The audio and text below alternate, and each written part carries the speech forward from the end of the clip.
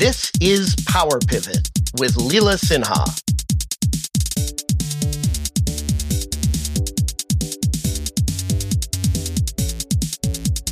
Hello, everyone, and welcome to Power Pivot, the podcast where we talk about ethics, leadership, power, and community.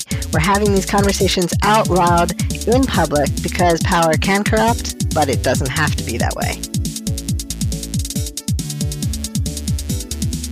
Today, we're welcoming Brigitte Yarusso, international speaker, coach, and leadership trainer. Brigitte connects and accelerates value-driven entrepreneurial leaders and change agents to make a more abundant living. That means that she helps you make money while making a positive impact on people and the planet. She helps coaches, consultants, and service business leaders to attract more clients and sell with more intention and integrity. And she helps businesses that are scaling to create equitable and inclusive organizational cultures where diverse people can thrive and contribute their full value. Welcome, Brigitte. Thank you for being on the show today. Thank you so much for having me, Leela. I appreciate it. And I so appreciate the topic that you are bringing to light. So freaking important. I am so excited having these conversations. You are my fourth interview, and I can't tell you what just incredible rich material is coming out of these. So I like to keep the conversation a little bit spontaneous. So we might go some places that we didn't plan. But why don't we start with your definition of power? When I say power, what does that mean to you? Whew, that is so funny that you're asking this question first, because I actually had a conversation with my 6-year-old daughter this morning over breakfast. And I said to Lula, what do you think power means? And hearing her speak, obviously I hear my own voice, right? Because she's my daughter and I hear her echoing the things I say. And some of the things she said to me, it's power means speaking your truth, like owning your voice and not being afraid to share that truth out in the world. So that's one way that I think of power. A lot of people think of power as dominance or being stronger than. And that's one particular definition of power, which I think is what's problematic about the lens through which we view power. We think about dominance and someone else being dominated as the outcome of power. And I think of power from the construct of using my power, my leverage, my authority, my credibility for constructive outcomes, for social change, for impact, to push forward through things that are difficult with strength and fearlessness to get at truth, to get at resolutions, to get at outcomes that serve all. I think that's how I'm thinking about power more and more.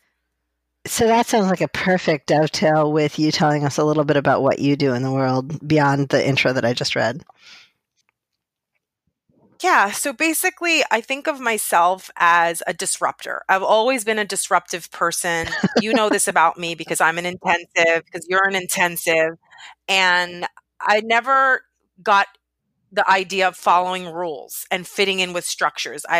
From the point that I was a child in Catholic school, I remember looking around and thinking, this is all a bunch of bullshit. It's totally made up. I'm not buying any of it.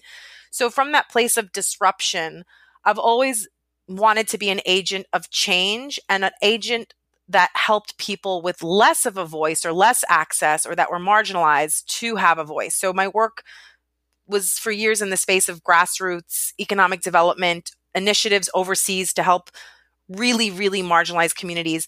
And over the years, it's evolved into me understanding what my role is now in helping to elevate the visibility, the power, the impact of less represented people. And the place that I feel that I can do that I actually have leverage, that I actually can make an impact for now, is in the space of business and entrepreneurship. For me, that's the particular place where I feel like with my life skills, with my voice, with my disruptive spirit, with my passion for being a conscious business leader, I'm all about helping less represented entrepreneurs. And when I say less represented, I mean people like women, queer, disabled, Black, Hispanic, mixed race, not the typical cookie cutter person of privilege that you see in positions of financial wealth and authority that come from owning their business, having a lot of capital and access and power at their disposal. My goal is to get more access to capital, power, and leverage into the hands of less represented people in the space of business, because for now, for better or for worse, we live in a capitalist society. I work with lots of people in the space of sustainability. And yes, I would love to wave my incense and I would love to wave my Palo Santo and have us return to the days of my ancestors, of the Taínos, where we could trade shit. But that's not what the soup is that we're in. So we're in a capitalist society.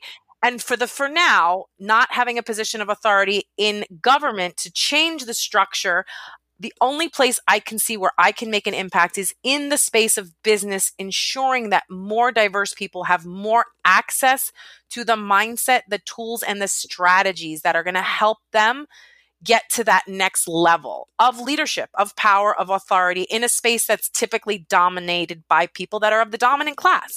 And so I'm a subversive, former social justice, former human rights, former social advocate turned conscious capitalist. Right now, my advocacy hat is still in my wardrobe, and the weapon of choice, I'm sorry to have to use that term, because I do believe we are fighting something here when it comes to inequity and lack of access.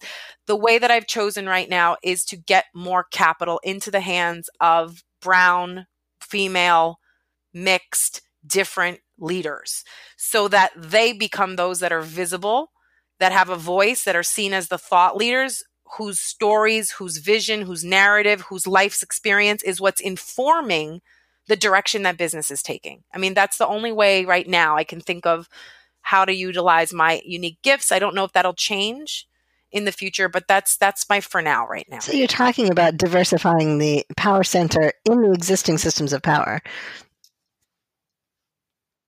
Indeed. And the system of power is where the money is, where capital is. And capital, unfortunately, is what drives everything. It's what drives elections. It's what drives the political candidates we see. It's what drives what we see in the media. It's what drives everything.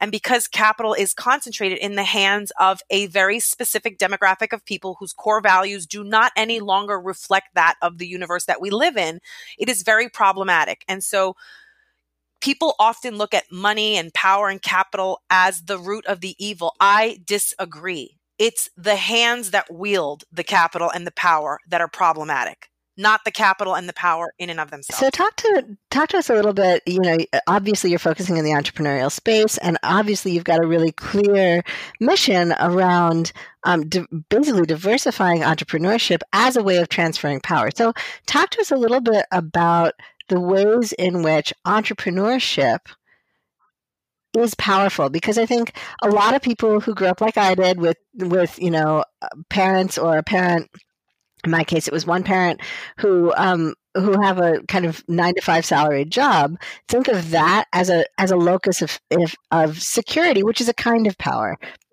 But entrepreneurship doesn't have that same kind of power. So talk to us a little bit about the power of entrepreneurship. Yeah, and it's really a complicated thing to talk about, because entrepreneurship can feel scary as fuck.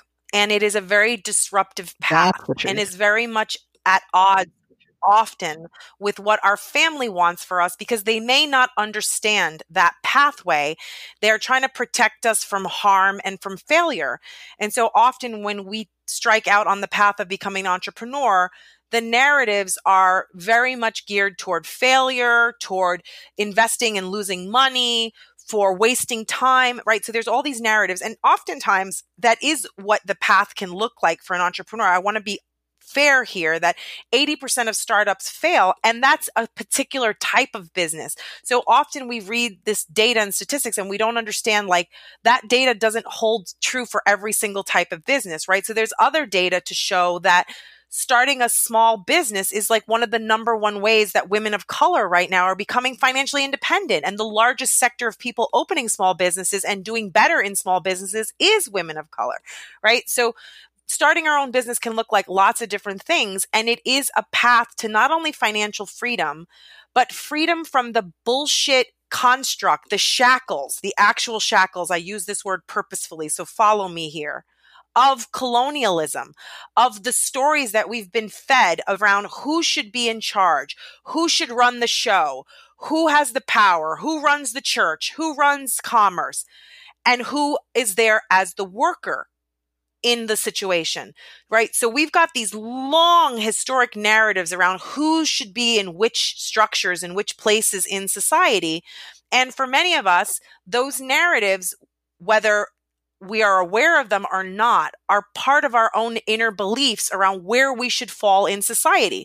So even myself as a mixed race woman that presents white, that for all intensive purposes has a shit ton of privilege and opportunity, I still have inner narratives that run from the Latino side of my family that's like, just work hard, have a stable job, don't rock the boat, follow the rules, live a straight and narrow life, follow the church and the Bible and be a good wife and stop being so disruptive and all this stuff that we don't realize how much stuff we're told around how to live, how to think about opportunity and money and abundance. And for so many of us, we don't actually believe that financial freedom and abundance and the choice to run a business and have money is available to us. We may say it out loud like, oh, I'm going to have a business and I'm going to be successful. But we have a deeper inner narrative that is counter that. And unless we recognize where that narrative comes from, that historically society does not put up this independent path of entrepreneurship as for all, it is different for different kinds of people to walk that path. And it doesn't mean that we are less able, that we are inherently, as we are born, less capable of success. We may just not have the right toolkit or the right access for success. And that toolkit for many types of business programs and coaches is a lot of superficial shit, like a business plan and a this and a marketing strategy. And what is so often missing from that toolkit is the deep inner work around constructing a narrative that you are actually going to succeed as an entrepreneur, that it's available, that it's possible. And then there's access, opportunity, capital, and networks. And that is where people succeed and fail as entrepreneurs. So often the reason entrepreneurs fail, lack of access to capital to grow, and they don't have enough partners and like affiliates and people that are going to work with them to help them reach their ideal audience, to open doors, to help them get funding, et cetera, et cetera. So it's a complete toolkit that people need to succeed as entrepreneurs, and they can, but they may not have the full toolkit or even know what pieces they're missing or where to access it. And that's what has to shift for entrepreneurs to really be able to succeed. And then there has to be just like a no bullshit conversation around, no, it does not look the same for a Black or brown founder as it does for a young white guy that graduates Stanford. And if you're saying that it is, there's some bullshit there that needs to get disrupted. Yeah. It's not the same. It does not mean they're not born with equal value or equal possibility. It's how it unfolds insofar as access and opportunity that's going to differ for both. And with each getting equal access and opportunity, then yes, they do have the same potential. Yeah, I mean, I think you referred to this a minute or so ago. Thinking about the way that power and the locus of power is so much about knowing the system, about that sort of black box of whatever it is, right? When we think about people who want to go to college as part of their path, and the ways in which access to college are gatekept simply by knowledge. And then we think about entrepreneurship, and it's the same thing, right? It's if you want to become, let's say if you want to do corporate trainings, right? And you've never done corporate trainings before, how do you even know what ballpark to price your stuff in? How do you even know how to write a pitch? How do you know what to expect or what the company is expecting? Nobody's going to tell you that unless you know somebody who's done it or who's on the other side of that interaction or that transaction, right? If you know somebody in HR, if you know somebody who's bringing trainers in, then you can find out maybe how much you should charge and how you should structure it. And then even if you get it, and then even if you did have the information, do you have the support to go and do the things that you now know you need to do, which is like the next factor, right? So you could have it like you could have someone give you perfect example. My husband was a kid in he was in a remedial vocational high school, incredibly smart young boy, Puerto Rican, very Latino presenting, poor family. Someone decided that he could be a fit for the aviation program that would get him out of his school into an aviation high school to become a pilot. My husband was thrilled with the idea. So the one problem was solved. So he didn't have access his first year at high school. His second year, someone found him and gave him the information and the access to the program. His parents both worked multiple jobs. One didn't speak English well. They were ashamed and unavailable to come in for the interview that he needed to have a parent at to be able to get into the aviation school. He didn't get in, not because he wasn't good enough, but because the program said, if your parents are not here to support you, we can't let you in the program. He didn't get in and it didn't happen. And so that's like the second piece. It's like you may have now information on how to access it, but then do you have the support to take the steps you need? So for, again, going back to the example of a founder who's a young woman who maybe has amazing opportunity, maybe she's also working 3 jobs to make it because she's also a single mom. And her trajectory as an entrepreneur does not look the same as a woman who's got a husband who's bringing home 6 figures, that she has a cushion to then follow her passion and launch a business. And there's not the same level of risk. Like, to pretend that these 2 women are going to have the same experience on the side of resilience, intelligence, wisdom, that single mom may actually have more.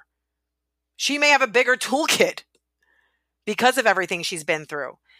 And from the perspective of just time and sustainability, she may not have enough at her disposal to invest what needs to happen to grow a business. So this is the vicious cycle that has to get disrupted, and that I have to often work with my clients around, like, stages and interim strategies, because you need all the pieces. You need the mindset. You need the clear strategy. Where do I have to go? What do I have to do? Who do I have to talk to? What do I need to tell them? And then once you've got the mindset and the strategy and you know what you need to do, you need to have the support and the resources to allow you to go do it in a way that's not going to make you burnt out and overwhelmed, right? And so without all those pieces in place, it's really hard. And that's where power and privilege come in, right? People with more access to power and more access to privilege can make those kinds of decisions to delegate, to get other people on board with them. And that's where you leverage that, right? So, and everyone can have that leverage, but is there a community of support that they can access for that? Do they have people in their network that can even afford to support them, that are available for that, right? And that's where we have to think about, how do we grow our network of access and support and who we're connected with? And then what are the ways that you do that stay in alignment with your values? Because then that's the next level, where it can get you to a place where you're in your desire to grow your network and connect with people that are perhaps outside of your community circle. You may find yourself in a community where there are different values, and you start to get pulled, right, in different directions. And that's where it gets really complicated. And I see this happening so frequently for female founders, for founders of color, where the only places to access capital often and resources are communities that look very different than their own, with very different core values and a very different vision and goal in mind for supporting them. And so what are the strings attached with it, right? Because with money comes power. And so you would take investment or input or support from someone, and there's a quid pro quo somewhere. There's the expectation that you're going to deliver on something that's beneficial to them. And that may or may not work, right? It works best when they're fully aligned with your value, which takes us back to the problem that there are not enough diverse people in that space of power and capital and access to that to then fund and create opportunities for others. So that's where we have to disrupt that whole paradigm. Right. And make sure that there is diversity representation in all those circles of power so that it starts to shift. And that is happening. To be fair, we can get super negative and talk about what's not and where we are not yet. And we can also look at, yes, what is happening. And There are more Black and brown founders now than ever before. There are more female founders than ever before. There are now more female VCs. And yes, there are more VCs of color.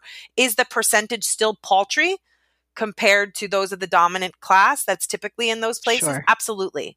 But are we moving the needle? Yes, we are. You better damn well believe we are. And it's not going to change. It's not going to backslide. There are coalitions starting to collect of people who are recognizing that the power is, it's great to have the power as an individual, but unless you're really like, Bill Gates or at his level, your individual power to make change is so much smaller than your power in community. And so there are entire VC firms now which are focused on founders of color, focused on women or women founders of color.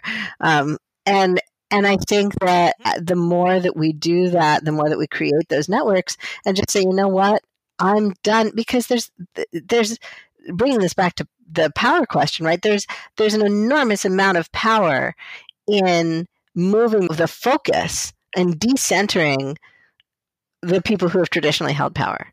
There's an enormous amount of power in moving the focus and saying, you know what?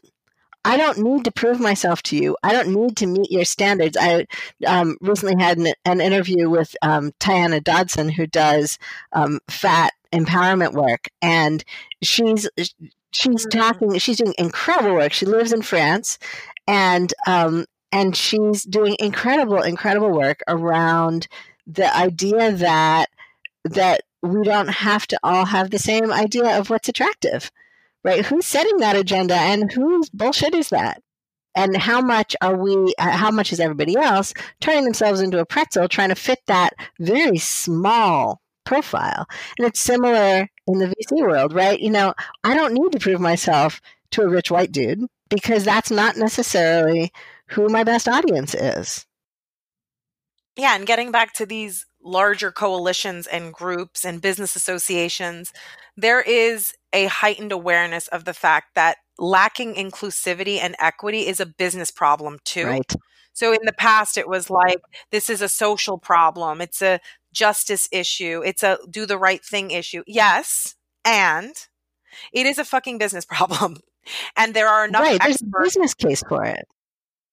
Exactly. And now that people are able to make that business case, listen, I don't really care how a company gets to the realization that they've got to do something about it. We've just got to get everyone to the realization. And if they need to see numbers and data, but that's what's happening. And even, again, business associations, and I'm going to plug one that I'm a part of that for a while I was not clear that it was aligned for me, but I'm part of the Conscious Capitalism Bay Area community, and I've been invited to take a position on the local board, and the organization as a whole is doing the work to look at who is at the table and who is not. And a lot of companies are coming to that realization that there are multiple problems that are presented when there are not enough people at the table at positions of power and authority. So a diverse organization typically looks like what UC Berkeley looks like. I'm sorry to have to call a spade, and that's not a racist term, by the way. I've done my homework. It comes from something that has to do with a game that was played years ago, and people have misconstrued it. So a spade is not a racist term. And UC Berkeley is an institution that is historically white, and everyone that's in a position of financial authority and power is typically white male. There are many people of color on staff, but they are in positions of less authority and power. That's not equitable. So yes, the institution may look diverse, but where is power concentrated? That's where there's usually a problem. And that's why we have to look through the lens of not equity, just equity. Yes, diversity. Yes, equity. Yes, inclusion. And then there's another lens, justice, which I'm actually going to plug some women that I know that if this is something you're like, this is a lot to digest. I don't even understand half of what this stuff is. Reach out to Trudy LeBron or Louisa Duran or Diane Johnston of Conscious Capitalism, East Bay, and have a conversation with one of these women of color that's a consultant that can help you sort through what do these different constructs mean? Because again, the conversation is so often around power needs to be distributed among diverse people. Yes. How? How is that done in a way that's equitable, in a way that's inclusive, in a way that makes sense, and in a way that creates constructive impact, right? So just having one person of color at the table in a board of 15 white people, which is what my husband's looking at right now at his organization, which is a social impact law fund, sounds like a great idea, except it's not. When you have one voice at the table with 15 other people, there's no leverage. And is that an environment for that person to actually feel courageous and safe to share their perspective? Like, let's get real. Do you want to be that one naysayer in a room of 15 people always? And No. how often does that person want to show up to be that squeaky wheel? It's emotionally exhausting. It's emotionally exhausting, and it's also not effective. There are a lot of studies now that are showing that when you have that one person, whether they're one person at a board table or one person in an organization, the organization hires one woman of color to start diversifying, right? There's no malicious intent there. They hire somebody because they want to start the diversity conversation, and they want to start acting it out. And so they hire a woman of color. They're deliberate in their hiring process, and they make that a priority. And then it turns out, quote unquote, that the woman of color doesn't understand the organization and becomes the problem, becomes the scapegoat, and then gets asked to leave. And that cycle will repeat itself ad infinitum. And so the questions that we have to engage, especially around diversity and inclusion work, the questions that we have to engage are what are the holistic ethical ways of diversifying a historically white institution. Is it possible to diversify a historically white institution when the power imbalance is so strong? And if you're going to try to do that, what kinds of supports do you need to put in place to make that effective? Right. That's exactly right. That is exactly right, Leila. I would also recommend the work of Desiree Lynn Attaway, especially if you're doing this work as an individual. She does online classes and in-person trainings, and she is phenomenal. Yay. Yeah. The thing is, we live in the internet era, right? If you're going to tell me that you don't have resources, I'm going to tell you to get on Google. So, I mean, really, I grew up without the internet. I know what it was like to have to go to the library and look something up in the encyclopedia and hope it wasn't out of date, but that's not our world now. So, yeah, so when you think about your work as it intersects with power and ethics and community, what are the places that you see your clients most likely to succeed in their work to flip the script? So where it becomes most likely for us to succeed is when we are in deepest alignment with our true voice, with our true purpose, with who we really are and how we really want to show up in the world. So one of the biggest challenges I see for women in business or diverse people in business is that we find ourselves morphing and shape-shifting into something that fits the mold, fits the norm, fits the dominant culture, which takes us away from our true nature and how we really are in the world and how we want to show up. And for women of color and people who are queer, that then gets exacerbated at that intersectionality, right?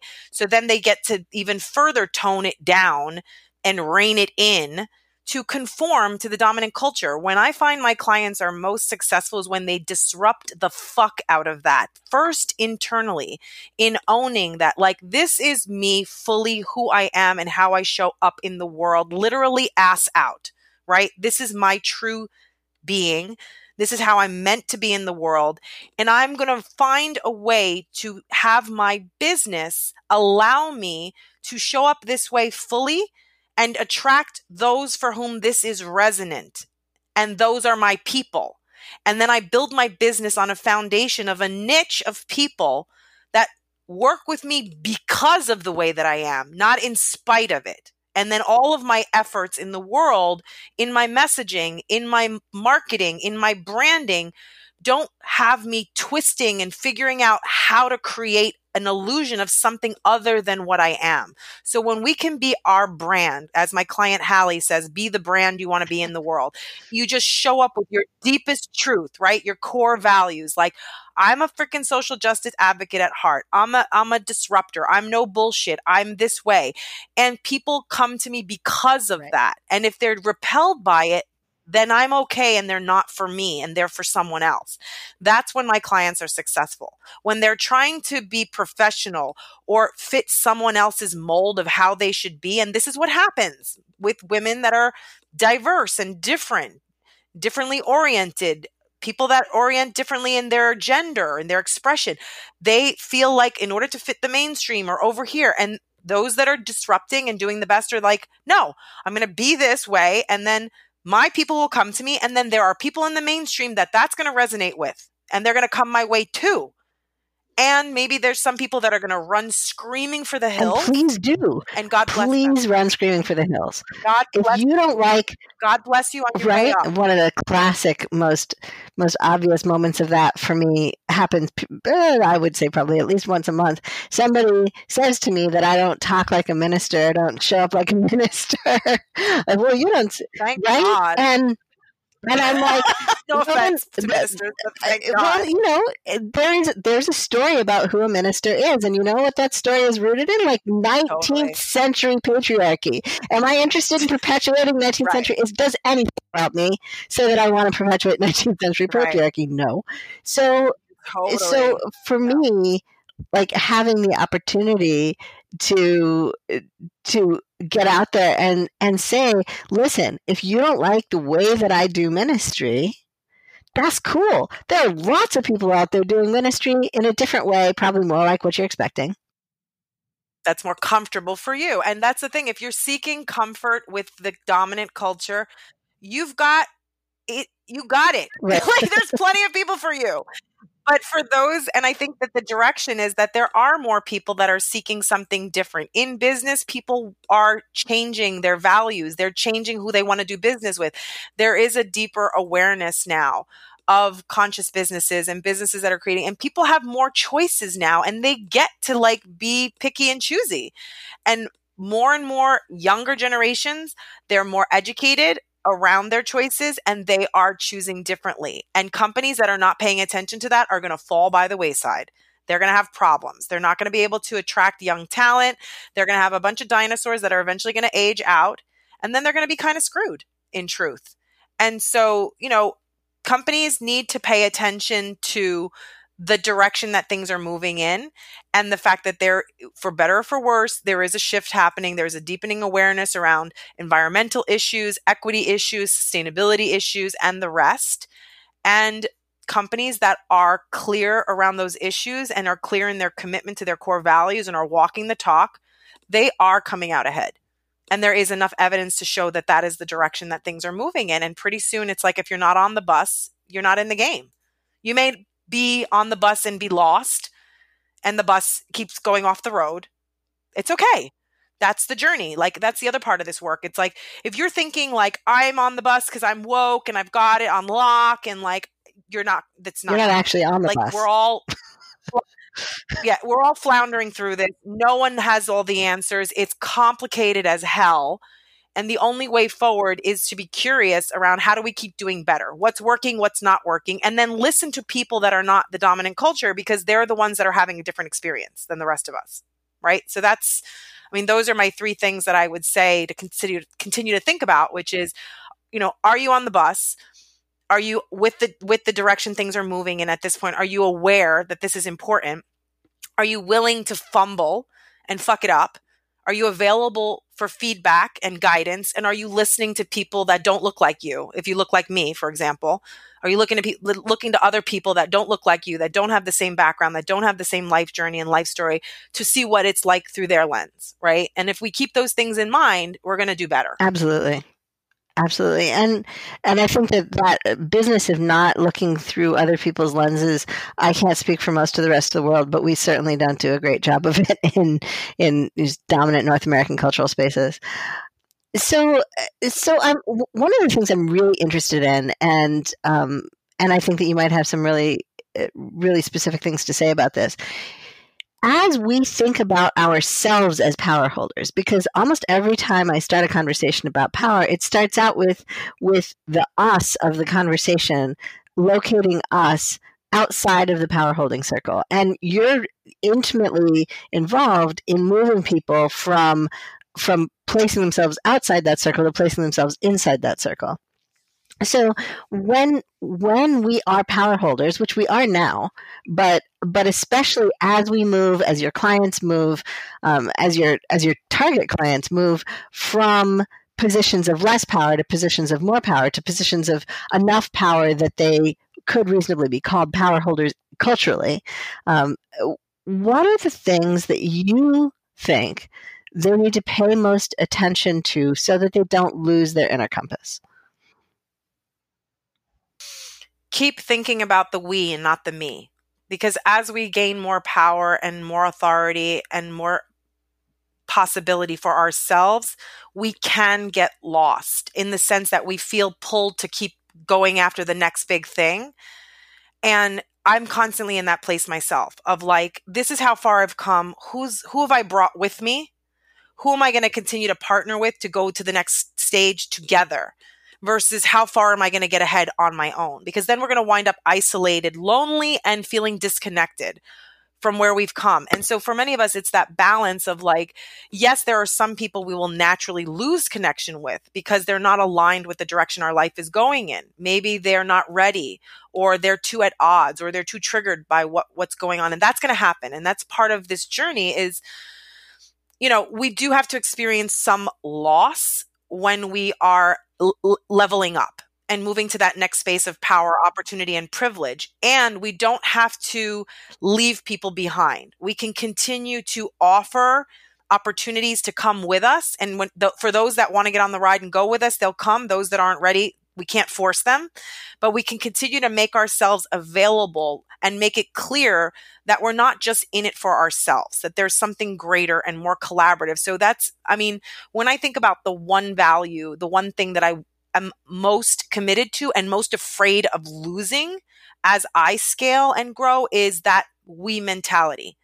Like, it's not just about me. It's about every time I'm successful in my business, I think about clients and other people in my circle. Like, how can I help them also benefit from this next level of success or opportunity or access, right, that I have? So I think if we all keep that mindset, we're going to do fine. The other thing that I find interesting is, you talked about losing. There are some people we're going to lose, and there are some values we're going to shed, right? If you grew up in an environment like the one that you just described, or like the one that my partner grew up in, where it was work hard every day, basically be a good cog in the wheel, because that's the only way we're going to get ahead. You have to shed that value right away if you're going to become an entrepreneur, because entrepreneurs are not good cogs in anybody's wheel. But then there are other values that you might have to shed too, like I know that my family of origin often speaks pretty badly of people who are wealthy. And if I hadn't started and didn't continue to do work around shedding that, I would be very conflicted about wanting to build wealth for myself. Because although I see building wealth as a path to power, right? I see it, and when I say power, it's like, well, what do I mean by power? What am I going to do with that power? Well, I'm going to keep the door open. I'm going to pull people up behind me. I'm going to, open possibility. I can only do that if I have certain resources, including a certain amount of wealth. And so there's this loss of community. There's this identity shift. There's I know for a lot of folks, this is less true in my community of color, but I know in a lot of communities of color, there's an association of becoming wealthy with selling out. South Asians don't have that problem in the same way that a lot of other communities do. We're pretty comfortable with the idea of being wealthy, but I think that as we put these pieces together, and as we move and as we grow, one of the things that I'm realizing is that we need to make sure that we have a community that is aligned with us. Yes, exactly. We can't, that's the whole thing. It's not going it alone, because it gets incredibly isolating and difficult when you don't have other people that you can be honest and talk about the things that you're grappling with. I can't tell you how many women I see in my space of coaching, consulting, that are suddenly, making six figures, doing pretty well, and they're embarrassed to talk about their new problems with their friends because they feel guilty. Like, how dare I talk with another woman of color about, quote, my problem with my business when she's got totally different problems than I do? I feel horrible. I feel embarrassed. I feel ashamed to have this much. And if I could pinpoint one of the narratives that I see time and time again that my clients share with me in earnest that keeps them from growing is they literally feel guilty for having it easier than their parents or their community or their brothers or their sisters or their cousins. And I've grappled this with myself. Like, when we're in that space of guilt, we get paralyzed. And it's like we can be the duality of still loving and honoring and staying connected with who the people are that we grew up with or where we came from. And we can build and construct new communities of people around us that are in a similar place or ahead of us. And it's a yes and, right? And so often we think we have to like separate and choose. And it's not easy. It's not easy because we also have limited space for social interaction and time. And how do we prioritize? And that's all that stuff that we have to constantly be doing, that interpersonal development, inner awareness of like, what matters? You know, who am I surrounding myself with? Like, we may have people in our family that we love dearly and they're draining and they're mentally exhausting and they're always upset and they're never happy and they're always dissatisfied. And is it our job? Is it our dharma to always be available to them for dumping that on us? You know, again, these are these family narratives that somehow it's our job or our responsibility to have to hold space for everyone when we're doing well. And those are those narratives that can really undo us. I mean, I grew up with the narrative of like, you never put old people in a home, you take care of the elderly. Like, that shit is all great in theory. Like, God loved the elders and the ancestors that said this shit because they were living in fucking ancestral land and they had a big goddamn fucking community of everybody living in tents 5 feet away from each other. So that made a lot of sense. Does not make sense. It does not make sense when you live in a modern society and you have a fucking $2,500 mortgage and $3,000 in property tax to keep your elder in a home that you could rent for $3,000 a month and pay $6,000 in care costs, which then causes you to put yourself in a grave and leave your child parentless, right? So maybe it would have made sense 50 years ago for me to take care of my elder myself. That narrative doesn't work now. And in choosing to disrupt that narrative, I saved my mother from further decline because I couldn't care for her at home the way she needed to be cared for with her level of disability. I saved my kid from being the next kid who has intergenerational trauma because her mother's a hot mess, because her mom's depressed, because her mom doesn't take care of herself, because her mom had a stroke taking care of her mom, right? And this is the cycle. This is complicated stuff, right? So it's like, how do we continue to navigate the new alignment for who we are and how we're showing up in the world? And there may not be a model for it. We may have to create our own model. And how much more power do we have when we make appropriate decisions for ourselves? I think I know some people who are caring for their elders at home. I know some people who are putting them in care facilities, which, let's face it, are a lot better than they used to be. So that's another piece of that, right? Is that the care facility opportunities, if you find a good one, care facilities now are not what they were 50 or 100 years ago. And so putting someone, quote, in a home is a completely different conversation than it used to be. But and also when we make the space, like, I know this is true for your story because you and I have worked together and I've heard your story, you know, that when you make the space in your life by leveraging the privilege you already have, it allows you to create more power, which allows you to create more resources, which allows you to be more present for the world in whatever way you're called to it. So by making the choice you made, you created space in your life to really dedicate yourself to your business, which you couldn't have done otherwise. No, it would have been impossible. And it's like you said, it's the shifting in the mindset of a care home could be this dark, scary, horrible, depressing place for your elder. And when you create that narrative and that's what you're seeking because you've created that story, that's what you're going to get. And that was what I got. When I had that narrative, those are the kinds of care homes I found for my mom. And it was a nightmare. And it was self-sabotage and it didn't work and I'd have to bring her home, etc. When I had a mindset of abundance, like I'm going to find the smallest, best care home with the best care staff and Latino people that get her, and it's small, blah, blah, blah, blah, blah. It looks like a house, doesn't feel like I set the ideal. I went in search of that, and it was expensive. And then I said, I'm going to make this work. I'm going to afford this because this is what I really want for her.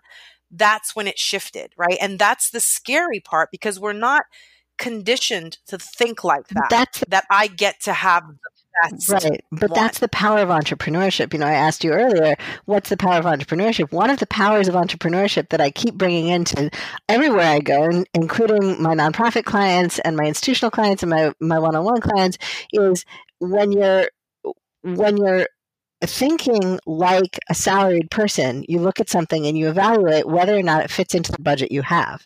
When you're thinking like an entrepreneur, you look at something and you evaluate how you're going to make the money. You evaluate it on its own merits. And then you're like, oh, I need that. How am I going to make that money?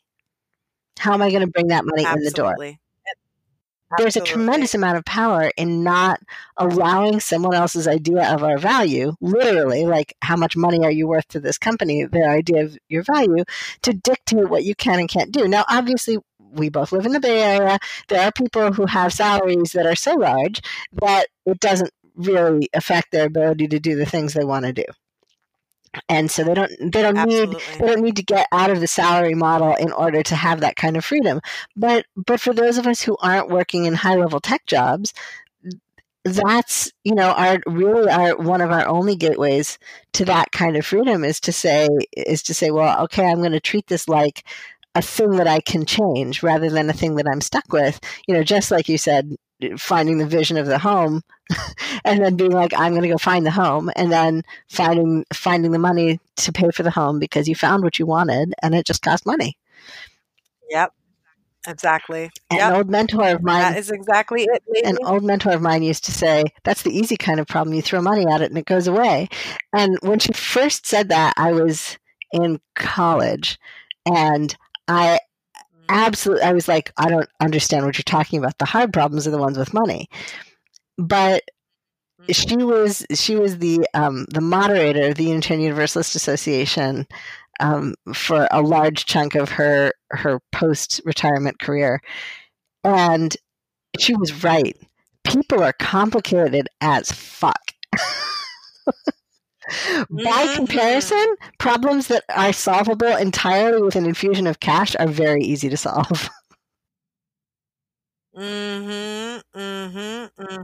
Indeed. And that's the thing. I mean, it doesn't mean money solves all your problems, but money can help solve a problem. Absolutely. It's not the only thing, because I probably could have found the money to take care of my mom. Again, the money was probably going to be available no matter what. But for me, it was the mindset of doing something that scared me, that I was unfamiliar with, that I had a negative false narrative around, that I had to like really look at, where's this story, where's this fear, where is this belief coming from? And it literally took me 4 years of coaching. And I would have never got there with traditional therapy. It's not to knock traditional therapy for trauma, for certain types of depression. It's absolutely necessary. For certain things, therapy is the worst route, because you sit and you tell the same bullshit story over and over, and your therapist goes, I hear you, that's really valid, versus saying, are you sure we can't call bullshit on that? Well, are you sure that's true? That does depend on your therapist. But yeah, when you reinforce your neuronal pathways over and over and over again, you tell that narrative and you just build that, you keep that superhighway clear and free and well-maintained. Like, you're never going to take another path if that's the superhighway you've offered yourself. Absolutely. Absolutely. Well, Leela, it's been so awesome doing this with you. And I appreciate so much that you're having these conversations with people. It's so freaking important. And I just love it. Keep doing what you're doing, lady. Thank you. It's really, the conversations are turning out to be so rich and so diverse. It's a wonderful opportunity. So before we go, do you have any last words about power for folks? Yeah, I feel like power is a choice, and it's available to you. And when and if you have opportunity to access it, do it. And then just notice what happens when you step into that place of owning that power is something that's available to you, and try it on. And then figure out what's aligned for you in the having of that power. Think about the power in having it and the options and the possibilities you have, and notice that you get to create a different story around how you leverage and use your power for the outcome, the impact that you desire, right? So just play with power as possibility and something that you perhaps already have at your disposal if you're not used to that as part of your mindset or belief system. Just wake up with the mindset of like, I have power, I have opportunity, I have something at my disposal. What might shift if you woke up with that belief? Mm-hmm. What choices might you make? Yeah. Excellent. And finally, where can people find you online if they want to learn more about your work or work with you? Yeah, so I am on LinkedIn at Bridgette Iarrusso on LinkedIn. It's really easy to find me. My last name starts with an I. I'm on Facebook, same name, Bridgette Iarrusso Soto, with my husband's surname. I am also on my website. You can find me there and find access to videos, podcasts like this one, which I'll put up soon, at embracechange.us. And thank you so much again, Leela, for giving me the opportunity to talk about this important topic with you. It's been a pleasure. I always love to get the opportunity to toss this stuff around, and you have some really interesting perspectives. So thank you for coming on the show. Thank you. Thank you for listening to this episode of Power Pivot. We'd love to hear from you. Please rate and subscribe in Apple Podcasts, Google Play, Stitcher, Spotify, or wherever you get your podcasts. To support Power Pivot and get early access to new episodes, go to intensivesinstitute.com/Patreon. For information about coaching and consulting, or to book Leela for a talk or workshop, go to intensivesinstitute.com.